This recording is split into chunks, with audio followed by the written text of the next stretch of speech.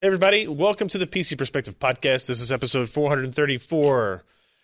We record on January 25th, 2017. I'm Ryan Shrout. I'm Jeremy Hellstrom. I'm a blue Josh Walrath. And I'm Alan Malventano. Josh, you're always blue. Da-ba-dee-da-ba-da. Have you met my family? No. No, actually. No, we haven't.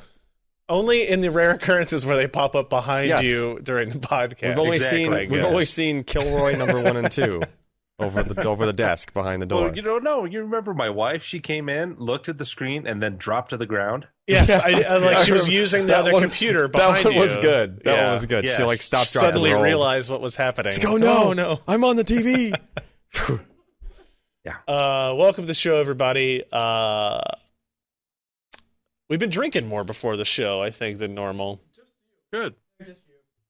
So it is Burns night. Well, the You've good got stuff, the too. wrong Yes. type of whiskey, but it is Burns what night. you So got is I whiskey have- conditioner. I have plenty of scotch over There's there. a whole. Well, that's what you should be drinking, because that right there is whiskey barrel conditioner.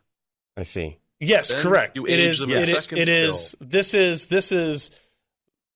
After we're done with it, we give you all the scraps to Yeah. make your crap out Yeah, of. this is Yes. the crap from the Sloppy first round. seconds. Correct. And let me tell you, Sloppy seconds of barrels. are good. So yeah, I bought this just for tonight. Little Glenfarclas 12. I'm sorry. Say that again. Crack it open after the podcast is done, and Wait, maybe read could some you say the poetry. name of that again for me?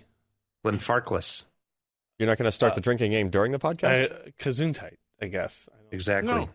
No, I not think yet. I think I have some. I don't know. I'll have to go back. I'll have to look in my plastic bin of liquor on the floor next to my desk. So ghetto. That was here since the day before Thanksgiving when I had that card party here, and I just never bothered to take the container full of liquor home. Yep. Luckily, Would you? and actually, this is the first time I've gone into it since. Yep. Since I'm it's been surprised. I'm surprised it's lasted that long. I because agree. You've had to walk around that thing every day. Oh yeah, and every time like a delivery guy comes in or something, like, he's "Oh, you got liquor." man, they got to work at this office. And, like, I guess it does put off kind of a bad signal to everybody about what actually happens here. So, Oh no, that's a good signal. I have no problems with it. I don't give a crap what anybody else thinks. Welcome to the show, I went everybody. with the Bowmore. Oh, what do and you I- got? Wait. Let's I see. went with a Bowmore small batch. Oh, mix of a very that's old pretty one and a light very young. looking because Bowmore likes not? dark. Some of them are. Some of them it's because they colored it. This one is not colored in the least. I really all want to it know is what is kind of some scotch I have in there. Somebody yummy, tell me what yummy kind scotch. of the scotch I have in there, because I feel like I'm not going to feel fancy until I tell you what kind of scotch I have. I have a Glenlivet 18. I have Mac 12. I have Mac 18. Just bring the whole bin over. Is that the only scotches? Okay, there's only two I brought with me. It's Mac 12 and Mac 18. We can make the nastiest mixed drink ever on the podcast. No, you no, don't no. do that. No. Mac 18's pretty high Macallan end. might not be my favorite, but even still, no. Just no. Fair. That's wrong. Fair. Sacrilege. I can't, honestly, a lot of scotches for me have too much formaldehyde in them. Like, not actual formaldehyde, but smell the flavor. of It's a- formaldehyde. As in Yeah. esters. Is that- Esters. It's esters that does that? Okay. Yep. Yes. Because it doesn't really taste like I imagine formaldehyde tastes, but it does smell like it smells. So It really a lot of the what Islays and that have the peat and the Yeah. kind of menthol and esters that are really kind of overwhelming. Bowmore is big on that, but like Glenfarclas is more malty, kind of more like Macallan. The 12 and Yeah, it's a 18s Highland. are more malty and not if overly. I will make my request, if anybody listening to this show has access to a Pappy Van Winkle 20 bottles they want to sell me, I will gladly purchase it illegally and ship it across state lines, because I have not been able to find it. Yeah, and Ericon, you're right. Lefroy is like is the one that stands out the most to me. That is very common, very popular, but also has that very strong smell. People really shouldn't be going for it right off the bat, or that's going to turn them off whiskey, just like it has you. Because that Scotch. No, doesn't- I mean, there's no Because other it's like Ela that's drinking even out that of an strong. ashtray at times. If the first thing Yeah, you've ever done is Lefroy 10. yeah. Well, it's like the sweet smell of tar and tire burning on an old pier across from a big seaport. The sweet smell. It's lovely. Yeah. So sweet. Beautiful. But you got to like it. If you start with it, don't do Actually, it. that smells Start pretty with good. Glendronach. Start Yeah, with not- Balvenie. something that is going to be floral or barley, citrusy, and the Knob. enjoy it. I'm drinking Knob Creek small batch, and it is if you consider non-expensive bourbons, Yeah. that's probably among my favorites because I can drink that straight, or I can mix it. Obviously, you can mix anything, but like I will drink that straight, and it's perfectly fine. That's maybe $30 a bottle or something. It's not stupid expensive. It's not bad. Yeah. Big bottle at Costco. Oh yeah. Well, I don't need a really big bottle of it. The only thing I ever had really big bottles of was Makers, and that was like my go-to mixing one. Really big bottle? Is it Like like 2 liters is of it a Makers. barrel? Strangely, also only costs $30. Right, exactly. And I remember when I was in college, if you had Maker's Mark whiskey, woo-wee, Yeah. that was high-end stuff. It's amazing how things change. Anyway, this is a technology podcast, and we Yes. talk about computer parts sometimes. We do record the show live on Wednesday nights, 10 p.m. Eastern, 7 p.m. Pacific at pcper.com/live. We welcome you guys and encourage you guys to come join us at that show or at that spot at that time to watch the show. If you need a gentle reminder, go to pcper.com/subscribe. You will get this little notification or this little page here that asks for your name and your email address, and we will send you a notification, an hour, 2 hours ahead of time, depending on when we're here at the office, to send it out, to let you know that, hey, we're going to do the show. Don't forget, here's the URL. And if we do any other live streams, if we have other people coming in, I know we're trying to find a time to schedule the guy who is doing the analog keyboard. Gamepad is the name of it. You might have seen a couple of previews of it. We have like an engineering sample here where you finally got a hold of him. Yeah, the key presses are analog on the keyboard, right? So it's a really, really interesting thing, and he wants to come on, and he lives just a few hours away and wants to come do a live stream with us. So if we do that, we always make sure that they have stuff to give away. So you'll want to make sure you are signed up for that list. Speaking of people that are close by, shout out to John, Whose last name we don't remember. whose last name we don't remember, unfortunately. Ryan and I were eating the other night, and We're at La Rosa's in Hebron yeah, with me and Alan and my wife and my daughter. And as he was getting up to leave, I think he had 2 young kids with him as well. yeah. He goes, well, if I had known I was going to sit next to PC Per, I'd have brought you guys something. And I was like, oh, well, hey, nice to meet you. And we had I had no absolutely idea. nothing to, I didn't even have Alan a card wished on he me. had a sticker to give away. I wish I had something. Could have given him the bill. Speaking of, no, really nice guy. It always weirds my wife out when, Just people just Your recognize. celebrity. yeah, shows. my incredibly minor celebrity Yeah. status We're talking- in any way kind of comes super through. minor. you were just laughs not at individually invited to the inauguration. No. I'm glad. Although now I'm thinking back, like I'm trying to think back, like what my conversations were at dinner, and making sure I didn't say anything really like stupid or obnoxious or So you're glad you didn't slightly invite me. embargoed. Oh, Not that he would ever tell on us or anything like that. It's like, oh, you know what? Maybe every once in a while somebody's actually listening to this show. I don't know why, but there you have it. Also, a quick reminder, we do have our Patreon campaign continuing to run at patreon.com/PCPer. This is your ability to, this is a tough sell after all the alcohol talk at the beginning of the show. But if you want to contribute to us on a weekly or monthly basis, rather, and show support for what we do and the content we create and the podcasts and videos and stuff that we do, this is your ability to do that, whether or not you are contributing because you feel guilty about running a ad blocker and that totally denies us of our income source or anything else like that. You are welcome to do that. And as is the case, anybody who contributes either as a new patron and or increases their contribution on the show while we're recording, I will read off their name live here, and I have a couple of these lined up already. Pootie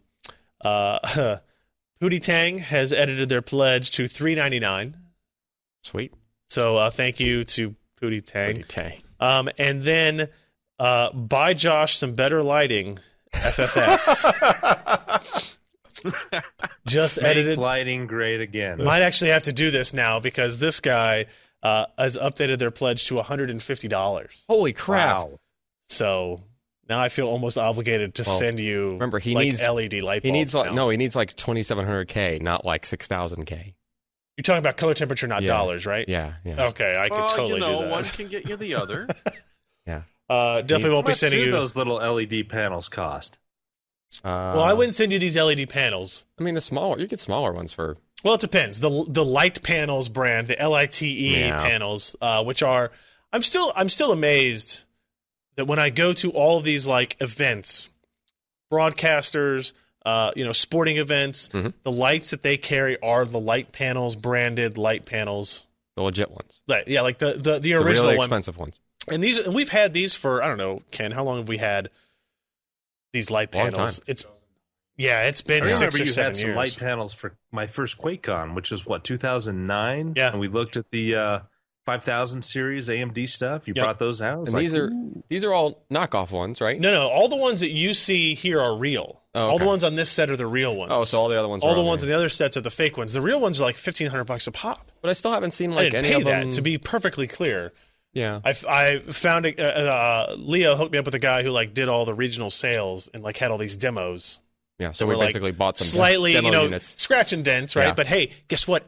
They still illuminate shit. Yeah. So it was fine. Just as lights. But you can get the kind of the Chinese knockoffs on Amazon for like $350 or something like that, and they're close to the same. You can tell a like softness difference in the light when you turn them on. I mean, if you're just using it for a webcam, yeah, like you're not that because I'm a worried. web whore. You're not that worried about your color temperature being exactly spot on. Yep. So yes, we'll make sure Josh has a light. I guess. Damn it. I'd rather light a candle than curse your darkness. Yep. All right, let's get into the stuff this week. First up, a reminder that we do have our ongoing contest giveaway for the Radeon RX 460 build, sponsored by AMD. This here is the PC we are giving away. It includes components, including a Core i3-6100, the CryoRig M9i. I have decided that is the pronunciation. I have never looked anything up or talked to anybody or heard anybody say it, but I used to say CryoRig or something, but I'm pretty sure it's CryoRig. I'm pretty sure, yeah. Okay. It's like cold and CryoRig. Cryo makes sense, yeah. Yeah. It just, put a hyphen in there or something, guys. Asus H110 motherboard, 8 gigs of memory, obviously the RX 460 graphics card, which was the source of the whole project that we did, an SSD, a hard drive, a case, and a power supply, about $550 worth of hardware. You can see the different ways you can enter in here. It's a pretty easy contest. So make sure you go sign up. This will also encourage you to sign up for the PC Per Live notifications email list. If you're already signed up, then it doesn't make you do it a second time with a different email address or anything. It just verifies that you're signed up for it. And you can enter to win that contest. There's 6 days left, so at the next week's podcast, we will know who the winner is. And you can either be happy or sad. I'm going to be happy because it's me. I'm a winner. Things are going to change. I'm going to be feel it. sad because even if it is one of us, he'll take it away from us. Yeah, that's true. Yeah. I don't know if that's system if I've ever revoked a win, but I imagine that's a thing you could do. Yeah. And actually, let me put it this way. If anybody in Laramie, Wyoming wins, I'm probably going to revoke it because I'm just going to assume it's Josh. Because he's like the only guy there. Like cheating. Come on, there's 26,000 people in this town. Maybe 32 right now. Like I said, he's the only guy there. Wait, what about right now? Why are there more now than there have been? Well, there's lots of students. It's a university town. Okay. They come from all over Wyoming. Wyoming. You take the percentage of our reach and you divide it into that number for the population, you get Josh. Right. Exactly. Yes. So statistically, if somebody in Laramie wins, I still think it's Josh. Yeah. Basically. Yeah. Or his kid. Or the other kid. All right. A couple of things here on to cover. Like I said, it was a slow news week.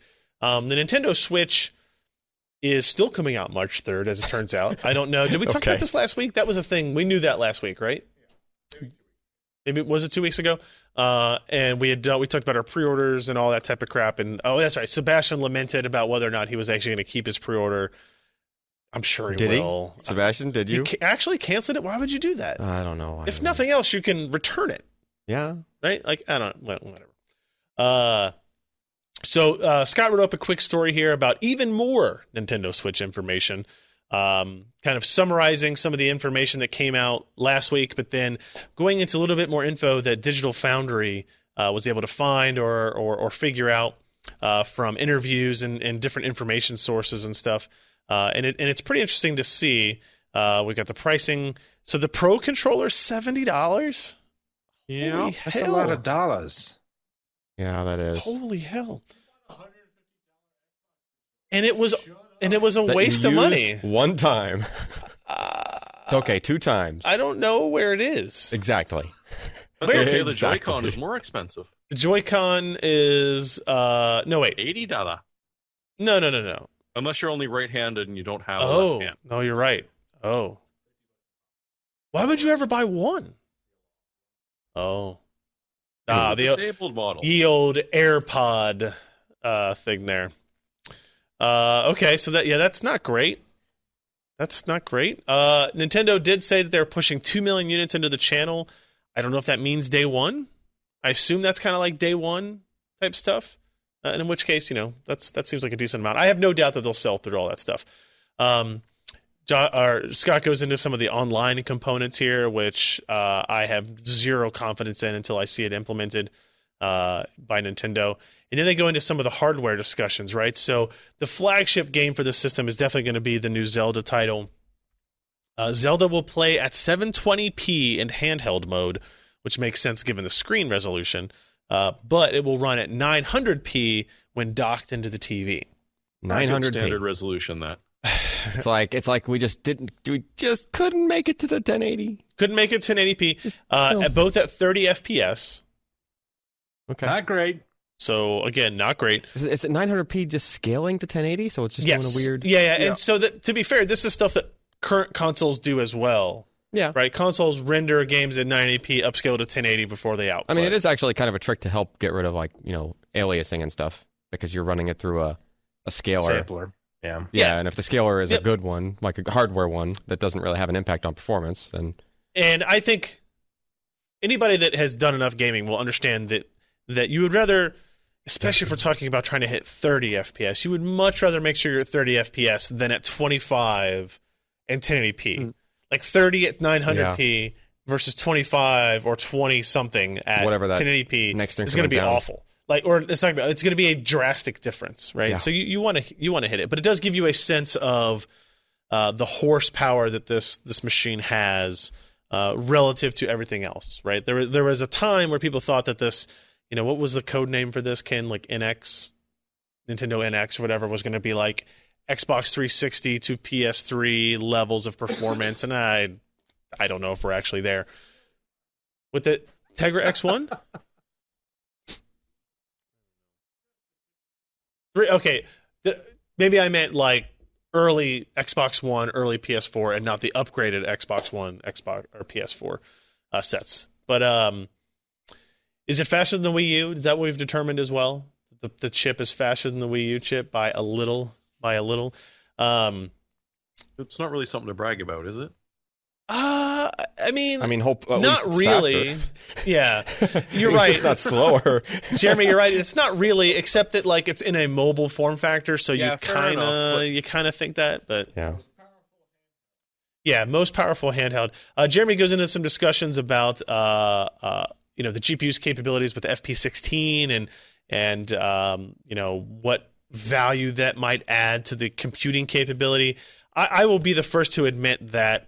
So for people who don't know, FP32, floating point 32, is considered single precision, and that is traditionally what we have measured GPU performance, kind of theoretical GPU performance around for quite a while. When you get into DP, double precision, that's FP64. FP16 is generally called half precision, and it's probably pretty good for gaming because you're just basically, I don't know, how would you explain the difference between single and half precision? Half the number of decimal points, or digits after the decimal point, right? So it's precision level. And that's why ATI went FP24. It wasn't as big of a chunk. Back in the 9800 days, 9700 days, it didn't require as much bandwidth and registers to do FP32, but it was much better quality than FP16. So they did FP24, which was considered partial precision in DirectX 9. Yeah. Remember back in the day? I do. And so Digital Foundry did some comparisons of the Wii U and the Nintendo Switch versions of the new Zelda game, and there's some comparisons there. And, there's color differences, flatness, dark, and differences in darker scenes. I'm very curious to see what actually ends up kind of coming from this. and it's hard to tell because we're looking at pre-release footage. It's hard to know if this is exactly what each component or each system's playback level is going to look like. I don't know what this shot is. Is he at a strip club? I don't. Yeah, He's at a strip club, and I think he's about to strip. It's disturbing me. He's already halfway there. I thought he was getting It's into the a hot tub. link. Like he was like getting ready to swing his legs over to the edge into a hot tub. Is what it looked like to me. All right. Missing link. Josh, is that a sausage link? Oh man. So I know we've talked about some of the other stuff here about the we know what the SoC is in here and the clock speed differences. Like that's a significant clock speed difference when docked in mobile, right? More than or less than half the performance. Well, I mean, they gotta make the battery last somehow, right? Yeah. Yeah. It'll be interesting to see. So that's a Switch, March 3rd, coming up pretty quick. So more on that relatively soon. And then also I wanted to point out, just went up this morning, Lee has a review of the EVGA 850 watt G3 power supply, the SuperNOVA G3. This is EVGA's kind of latest mainstream segment part, 80 plus gold certified, so we're not getting into platinum or titanium here, but it is kind of a lower price point in that regards, $109 up to $150 for the 850 watt G3 and G2L. EVGA has a surprisingly robust collection of power supplies at this point. They are one of the, I would say they're one of the later companies to enter the power supply market. Josh, you agree with that? Jeremy, you agree with that? Yeah. I mean, they were after like Mushkin, and Mushkin shut down their power supply group.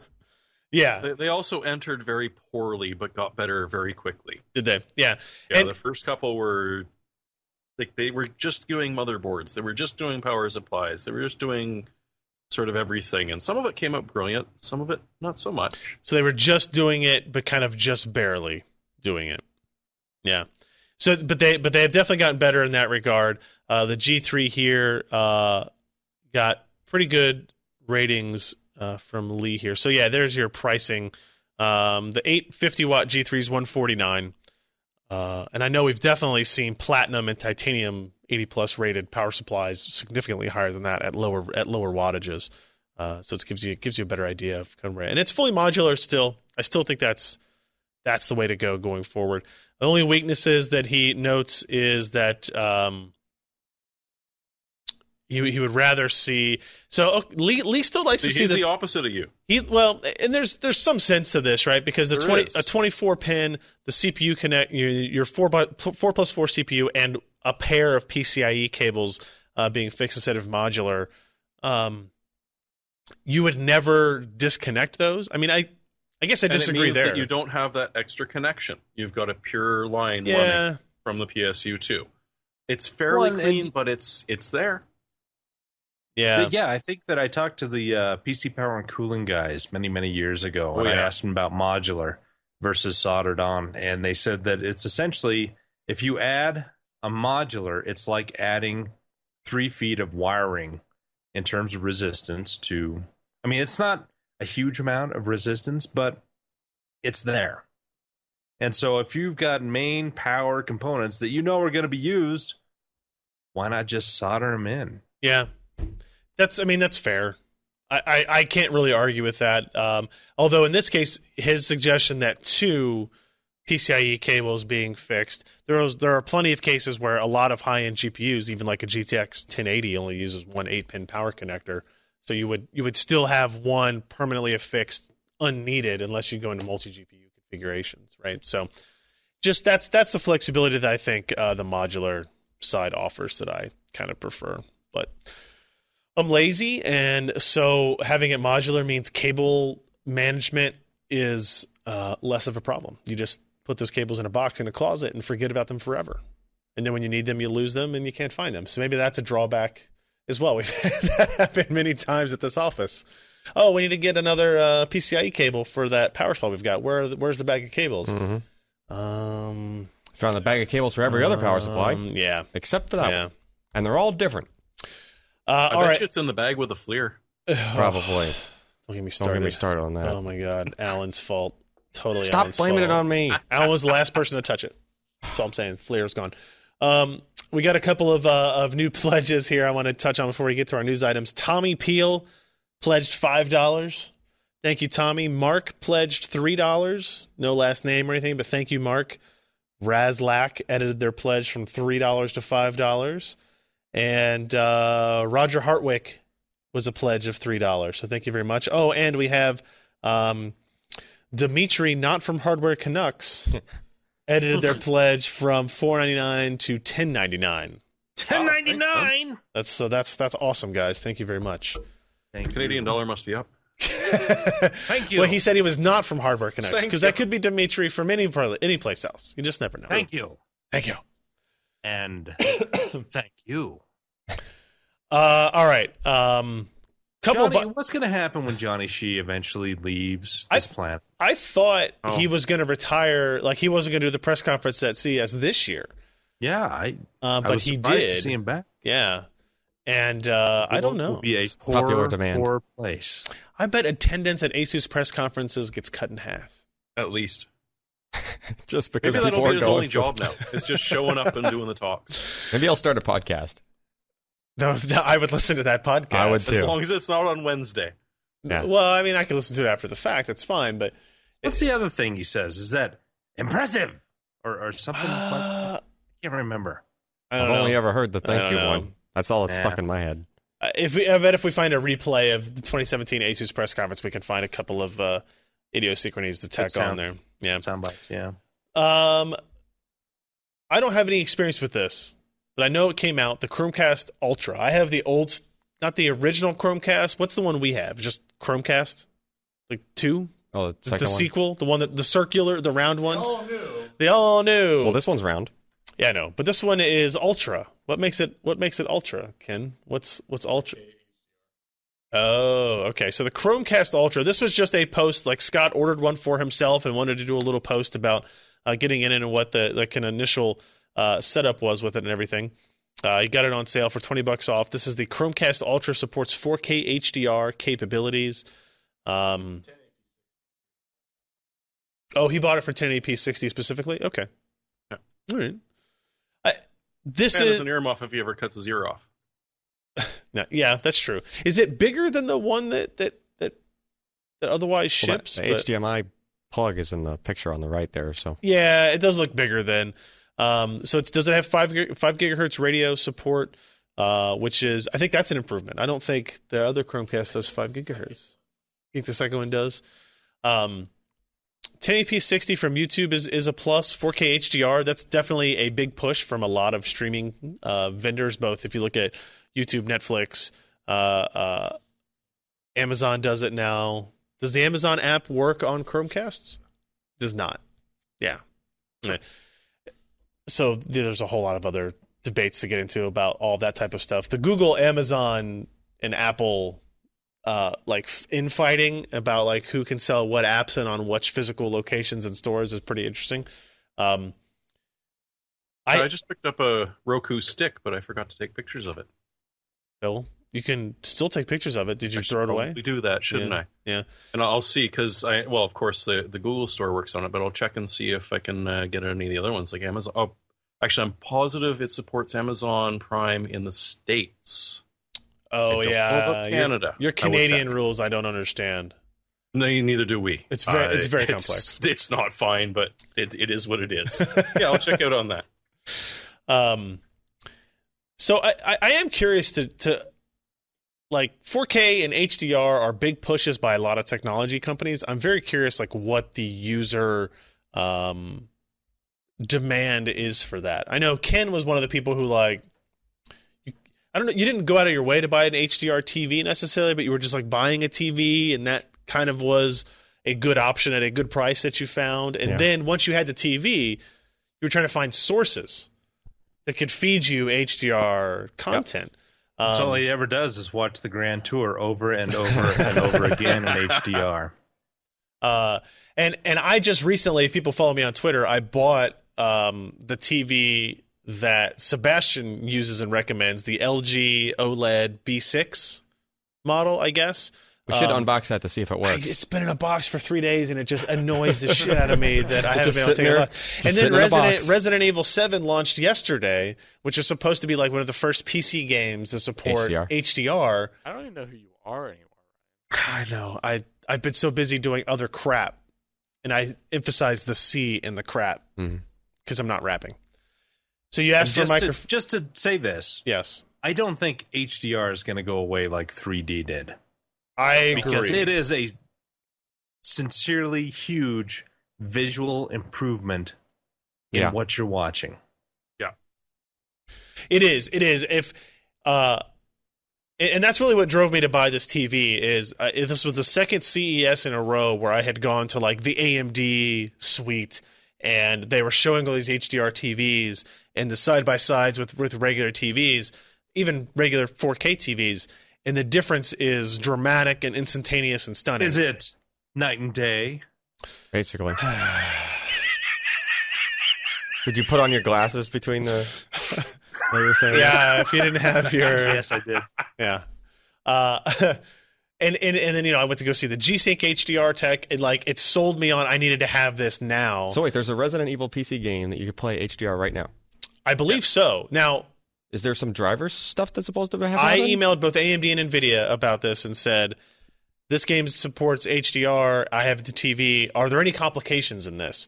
And NVIDIA said, no, we've had it enabled for months. Go for it. Oh. And AMD said, we're checking on it. So, it's already there for NVIDIA. Yeah. It's just it wasn't even an announced thing. It was apparently, I could just do it. Get off my ass and take the TV out of a box and put it on the table and maybe just hook it up and it would work. Just plug that in. No, that's never how things work. I agree with you. I said maybe. I said maybe.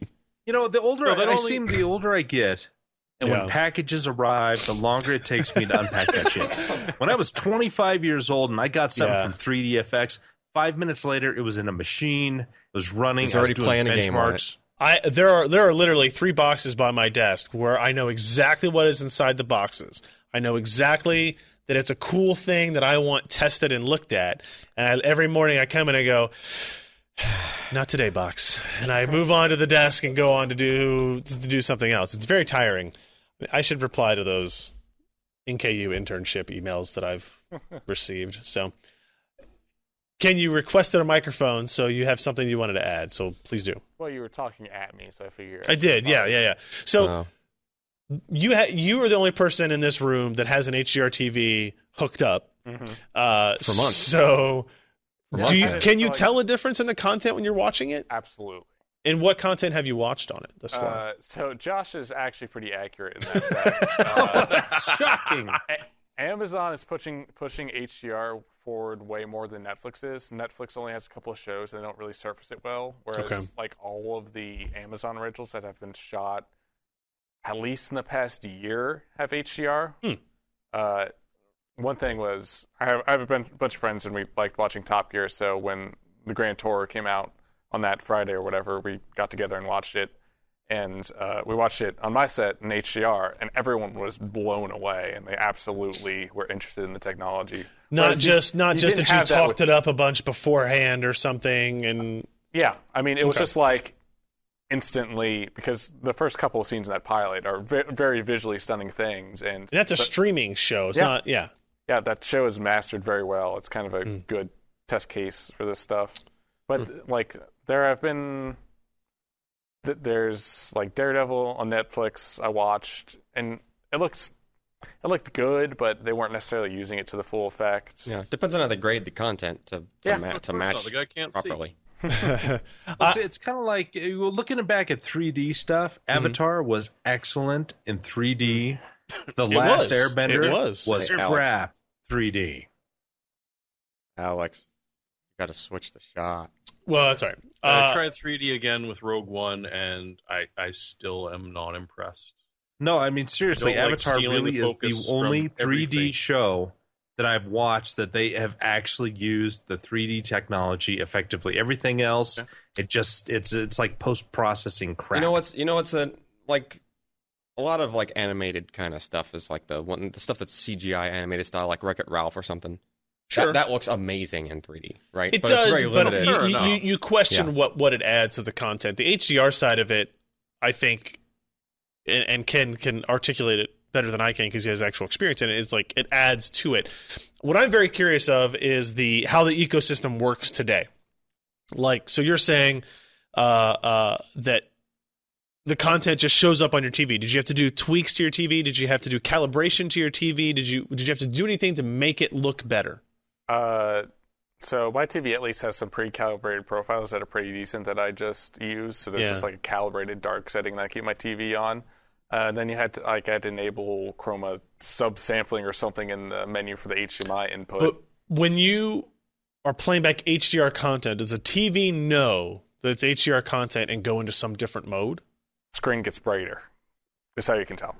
But if you're in Amazon and you switch between an HDR video and a non-HDR video, you don't have to go into menus and change anything. It's all seamless. Okay. It would be like switching from 24 hertz content to 30 hertz content on a That's what I worry about hooking up that TV and plugging in a game system with RE7 is, or you have to go to the game settings and enable something, and then you should just have to go into the game settings and enable something. As long as you have. Will the driver be smart enough to like? At this point in time, pass through the data correctly? I mean, it's just the TV. I don't know. It's metadata over HDMI. I had the hardware necessary to evaluate. Yeah.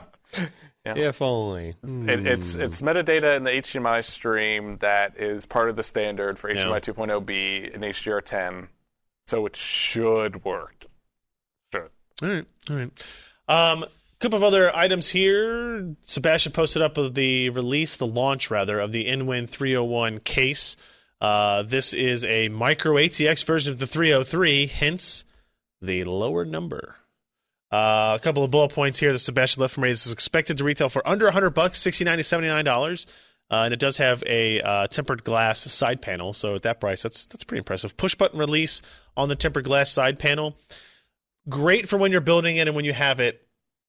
Worrisome with shipping. Yeah. But it does have room for full-size components, premium in-wind style. I know Sebastian has had a lot of, positive feedback. And it looks like Hardware Canucks had a video on that case from CES as well. So you can look forward to the 301 1.2 millimeter thick SECC steel construction. Toolless tempered glass side panel, LED backlit display, and I/O front panel. Extra graphics card support holder. I don't know what that means. Is that? I don't know. And like a steering wheel club for your graphics card. Well, they do kind of resemble that, yeah. All right. And lots of liquid cooling options as well. So that is the NWin 301. And kind of a second round of console release news.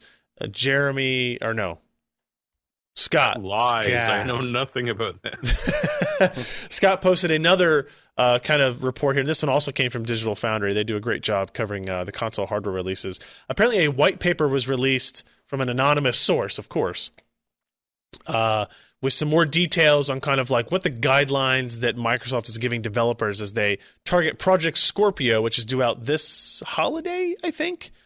Right? Is that right? This is their upgraded Xbox One console.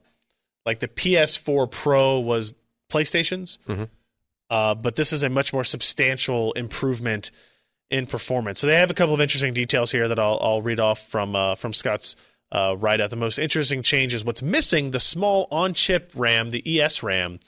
Microsoft claims that the higher global memory bandwidth removes the need to have it on Project Scorpio. Josh, you think anything in particular about that removal? The SRAM has always been something that made the Xbox implementation of these GPUs a little bit different. Is it just now that they realize, developers kind of coding for it and having to depend on it and these different platforms makes that less ideal? Well, I mean, I can think of multiple reasons why, mainly because you're eating up die space. You've got all these applications that are going to use more and more memory, and so how do you shuffle that in and out effectively of that SRAM cache, which, I guess you could kind of look at Intel with their Broadwell stuff that had the external 128 megs, but it's not nearly that big. Right. And so it's almost like, hey, we've got all these, L1 and L caches on the GPU already. Why do we have to have this third level cache when we could just use this low latency, high bandwidth memory that essentially all GPUs kind of have right now, and make it easier on the programmers, make it easier to potentially utilize these not just on the Xbox console, but in PC gaming, because you have to make some adjustments, obviously, in the code because there's no ESRAM sitting there. Right. And plus, die space, speed, and yields will probably all improve with the cutting out of that piece. Yeah. For one of the things that stands out to me is that, I don't know, on the Xbox 360, it had SRAM, right? But they were but it did some really good stuff on that. I mean, they had a kind of a write back, and it was able to do multi-sampling AA. But they were the dominant leader then. Yeah. And the two architectures were fairly different still at that point, right? The Xbox and the PlayStation at that point were different. Now they're very similar, but the SRAM kind of creates an additional value-added feature. Yeah, but also something else you have to worry about in order to target and improve performance in that particular application, where you don't have to necessarily, or you can't target that on the PS4, and PS4 was the market leader, and so now maybe the benefit of having that in there doesn't make as much sense. Either way, it's gone, according to this white paper. They list 320 gigabytes per second of memory bandwidth in particular. I think they did quote again in the white paper the 6 teraflop number for compute capability on the GPU. So again, a substantial increase. I think that's 4 times the current Xbox One performance levels. And Digital Foundry does go into like rendered fragments, the pixels that may or may not make it to the screen, as Scott writes it up here, did not scale by the same factor of 4, going from like 1080p to 4K in all cases. But we're not exactly sure what that will turn out to be, right? So, Scott points out that, hey, Halo renders backgrounds at a lower resolution than foreground content, so maybe that's part of what they're depending on. And it's interesting that the Digital Foundry assumes that Project Scorpio will be using pre-Zen AMD CPU cores, which is an interesting thought to have. It doesn't necessarily that they'll just continue to use the Jaguar cores. The PS4 Pro is still using the Jaguar cores, but the Project Scorpio may or may not at this point. And AMD, if you're listening, you should rebrand that as Present and sell it.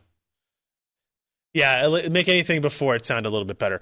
I don't know if Scott's take that like Zen wouldn't be around early enough to make production, because if the Zen core was ready, their kind of semi-custom design unit would have been able to use that earlier. Like I believe that the new compute units that will be included in Vega will probably be inside the GPU in this design ahead of, it's being implemented now ahead of when new products are actually being released. So I don't know exactly what that would indicate. They're either, in my opinion, Josh, they're either using Jaguar or they're using Zen. They're not going to suddenly integrate a new architecture on the CPU side to integrate with this very complex APU just one-off, right? Does that make sense? Yeah, I don't think, well... Like, would they suddenly use a bulldozer core? This is next year, winter. Next holiday. This winter. Holiday. Yeah. I would expect Zen to be the basis of it. It just... I could really see it both ways. They wanted to nail down the design AMD beforehand. Decides to do licensing. Because if they're saying, you know what, we're not going to license out Zen yet because that's our secret sauce, but we've got a really good, Jaguar Plus or whatever that we've kind of, tweaked a little bit, and it's really inexpensive, and you can get like 16 cores in there for no problem at all. Yeah, I can drop see it the both TDP ways. a bit, the power consumption a bit, because it's a little more mature. Yeah, and I think it makes sense. It might also be that Zen will be very new. The experience with it is going to be minimal. Exactly what you're going to expect in terms of IPC and performance throughput might be lesser known. But we'll see. Again, this is very new for the console generation. It's very new for like the hardware platforms to see these kind of iterations. So we'll know soon, and I bet we'll know before it's released because that's just the way the information world works. Hot chips, baby. You're going to talk about it. Hot chips. When is that? Is that May? August. Yep. Soon, but not too soon. Yeah. In the hot month, it's hot chips. It makes sense. Exactly. Makes sense. Hot. Yes, thank you. A couple of other quick things. DOS Keyboard announces a gaming keyboard as opposed to just the ones with no markings on the keys to make you seem like a badass as you type.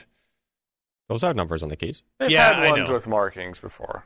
They definitely have. I'm just saying what I knew them from, the DOS keyboard brand was, it was the one with no labels on the keys to make you feel like a badass. Well, apparently, from what Scott says, there's this whole gaming line called Division Zero, which was DOS keyboard that I've never heard of. I've never heard of that before either. Well, they got rid of that brand.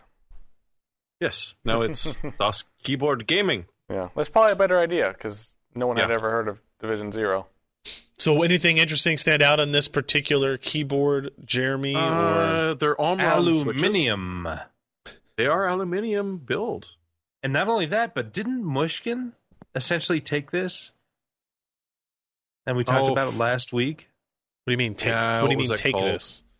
Yeah, the Mushkin has a gaming keyboard, and it's based off of the DOS keyboard. It looks like pretty much bang. I will say the this. Volume knob. Yeah, the volume knob seems pretty cool to me. Okay. You know, I'm glad because you got to turn down the annoying writers that sometimes if it goes to 11, turn that would for what? Be. Does it go to 11? Well, no, that's actually the one thing they didn't label. Oh, so it goes as high as you want it to. But it is illuminated, so there is that. Yes. There is that. So DOS getting.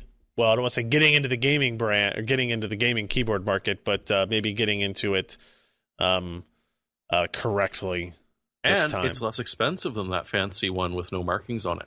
$180 is still a lot of money for a keyboard. Yes, it is. Tom's Hardware claims that the X50, the DOS Keyboard Gaming X50 will be about $180 or just under $180. So $179 is the answer there. 99. Before we move on to the next item, I've got two more patron updates for everybody. Mark Wasfy edited their pledge from $3 to $5. Ooh. Thank you, Mark. And Travis Stern is a new patron, pledged $3.33. I like it. Thank you. Thank you very much, Travis. Now, if you would only do $13.37. Yes. Yeah, exactly. Yeah. Or you mean 13.37 or Sure. 1337.0? But we'll take either. Yeah. You know, We could have I used a don't want to few say. Actually, Lidos. don't do that. I don't need any unreasonable expectations placed upon our content production.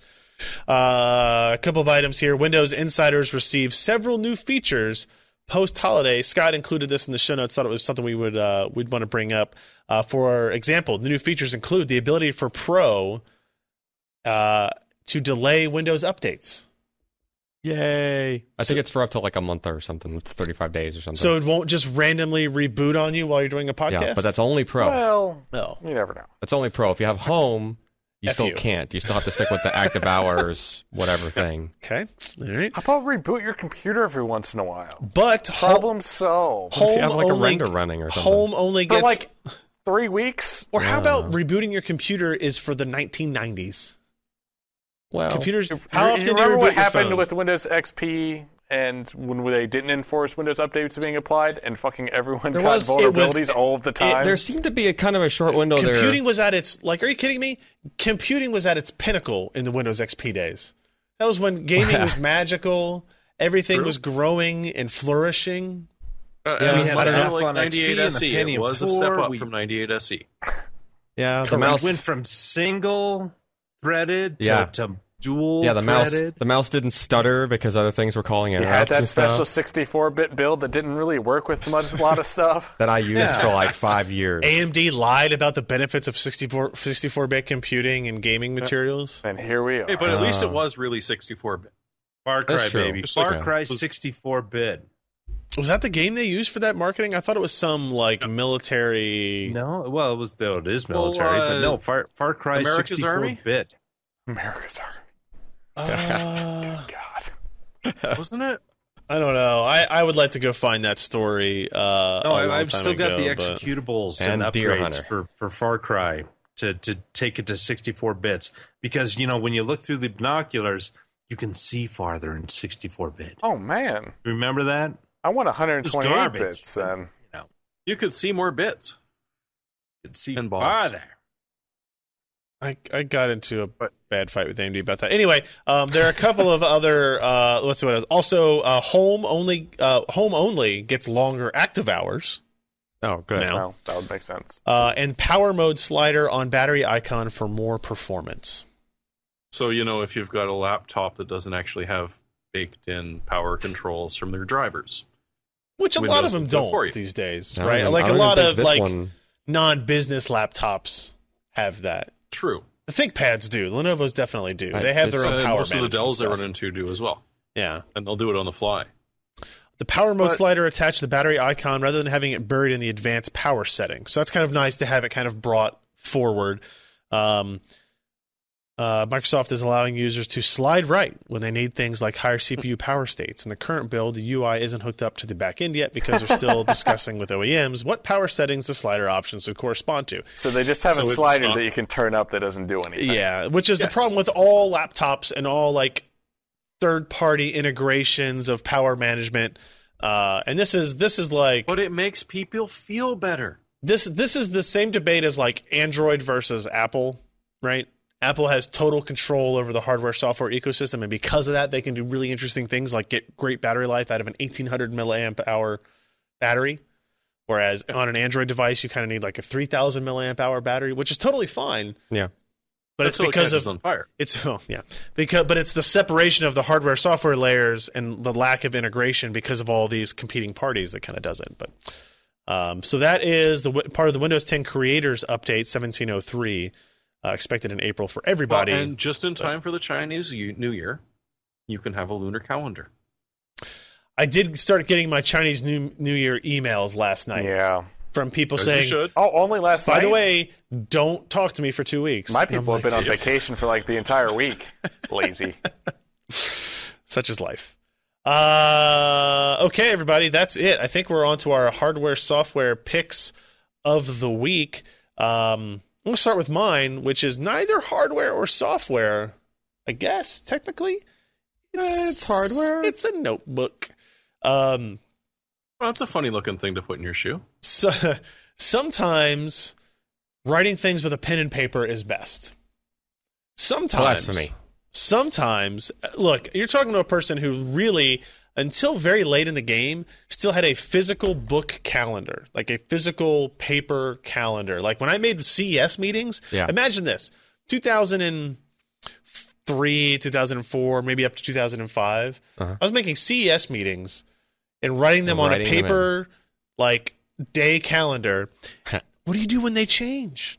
To erase? You cross it out. You wrote it in pen, right? So it was totally screwed up. But when I'm taking notes or like I'm on a conference call, or in particular like when I was at CES and you're kind of walking around a booth tour, if you will, with somebody, you can't have your laptop out, right? While you're walking around and standing. And even having a full-size notepad is kind of a pain in the ass. Mm-hmm. Screw you. I use legal pads everywhere. Do you have do you know how many clipboard odd too? looks I get when I go to like CES and anything and I pull out a legal pad? No, I know exactly how many odd looks you get because I'm one of them. No, Josh looks around the room for the free legal pad so he can grab it and then write his notes. Well, where do you think they come from, Ken? I don't know. So this all started because the community manager at Epic sent me this Moleskine as kind of like a swag bag thing. It's got Epic Games. Nobody can really see it probably. It says Epic. It's got the Epic Games logo on the front of it. And I thought, I don't know. I think I was starting to do some VR benchmarking. So this was sitting on the desk next to me. So I started taking notes on it. I was like, this is kind of convenient. It like, I take this pen, I put it in there. It's got the thing that closes it, and I can like put it in my back pocket and go about my day. Right. And that's what I did at CES was I just had this thing. And so it's $12. It's a little bit, I think Ken would call it bougie to have like a $12 like Moleskine branded notepad when literally anything this size. Bourgeoisie. No. In the Navy, you'd have like you'd have like a green version of that with like green cover, and it would flip like vertically, and it would be around the same size as that, and everybody would put it in like their front pocket, and the nickname was just Pocket Brain. The Pocket Brain. It's like where you put all your notes and like And that's what it like. I just keep it in my backpack, or when I have this particular coat, it like fits perfectly in the top chest pocket, and it's just nice to have. I don't know. It's $12. You can use it as a diary, as what it says here, or you could use it as like an adult, right? And just write notes. Really small diary entries. And this one was apparently put into Amazon system January 1st, 2008. All so right. there's that. Where was some things never age. That's true. Paper and binding, not really something that shifts very dramatically, would be my guess.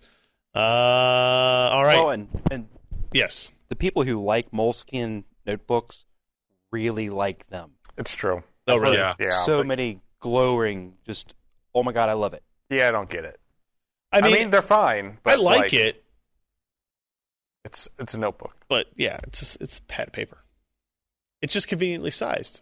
So anyway, Jeremy, what do you got for me? Like a very large lack of sleep. Okay, all right. I have a giant Steam library, which I can never get to because I don't have time to play games. Mostly which because I don't function well if I stay up until 3 a.m. Bloody Paradox, the same guys that do Europa Universalis, went for a space game. It's been out for a while. I just ran into it recently, and I can't stop playing the damn thing. I don't even know why, because it's not even just one more turn, because it just runs. You can pause it to deal with stuff, but for the most part, it just runs, and you're just, just a little bit more, just a little bit. Oh shit. Work is in like 5 hours. I haven't done this in 20 years. I'm in trouble now. I've got a problem. Yeah. But if you've got spare time, or you just want to see if it has the same effect, give it a shot. It's very well done. The basis these are the for guys this? who are still updating stuff 5 years after they released it. So it's just going to get better. Yeah, I was going to say that the basis for this I saw in like 2004, 2005. Yeah. They were showing it off, for a while. and they just never were able to release it. Well, actually, somebody bought it and did the Star Trek game from it. Yes. But the original thought just never came to fruition until apparently now. And now I just can't. I really Can't have stop. a problem, guys. I need to stop. I just... All right. Josh, Me? you. Okay, now that I've potentially got some room coming up. Whoa. You got I room. need one Let me of see that these. office again. No, not my office. Oh, This is okay. going to be in the basement, in the new family room where I've got space and I've got a widescreen TV and I'm going to make a PC for it, and I'm going to have a basement racing thing where I can turn up the stereo For what? and use that. What? Turn up for what? Turn it up because nobody's going to be around me, and I can play things as loud as I want and rev cars and have that Paul guy from Codemasters yelling in my ear which way to turn. These are all good things. Sure, yeah. I don't see why not. It's a little expensive, but at least it is pretty solid. So you're not going to be, your force feedback's going to work well. It's highly adjustable. You can mount your pedals, your wheel, everything. Ooh, You can slide the chair back and forth. Hell yeah. It's nice. That's really You can not a have bad price for that, is it? It's not Got a lot of horrific knobs, too, considering what you doesn't get. There's some Variety of empty colors, corners You know here. what I'm saying? We got to get like a how you would see like a California USA setup in the arcade. We got like 3 of them sitting next to each other, all linked together. I mean, I could get rid of one of these sets in the corners That here. could be a set. Could be a set. You're right. All right, Alan. All right, so I just picked up one of these. Okay. What is this? Hasn't shown up yet. All right. Quickset Kevo, I think is the name. Kevo. Yeah, that sounds right. It's Kevo or probably not Kevo? Kevo, so I don't know. It has like a little accent mark above the E in some of their product logos. okay. Anyway, it's basically it's a smart lock. It's one of those Bluetooth like you can pair different devices to it, and then your device pairing to it acts as if it was the key to the lock. And in this case, it's actually like capacitive touch on the housing of the lock. So basically, you walk up to your front door, you touch the lock, and then after a couple seconds, it pairs with your phone and unlocks or locks or whatnot, right? But they've been pretty expensive in the past. Like they've typically run like over a couple $100. Well, they made a second gen version, and I researched it. The only difference in the second gen and the first has nothing to do with the outside part. It's just the inside part of the lock where you put the batteries in and what has the mechanism and stuff in it. It's just like a little bit sleeker. So if you don't care what the thing on the inside of the door looks like for the lock, you might as well just get the first gen, basically, because the features are identical, right? So the first gen dropped to like $180 or so because people are kind of clearing it out, right? But turns out, I guess the satin nickel version of that has now dropped to $140.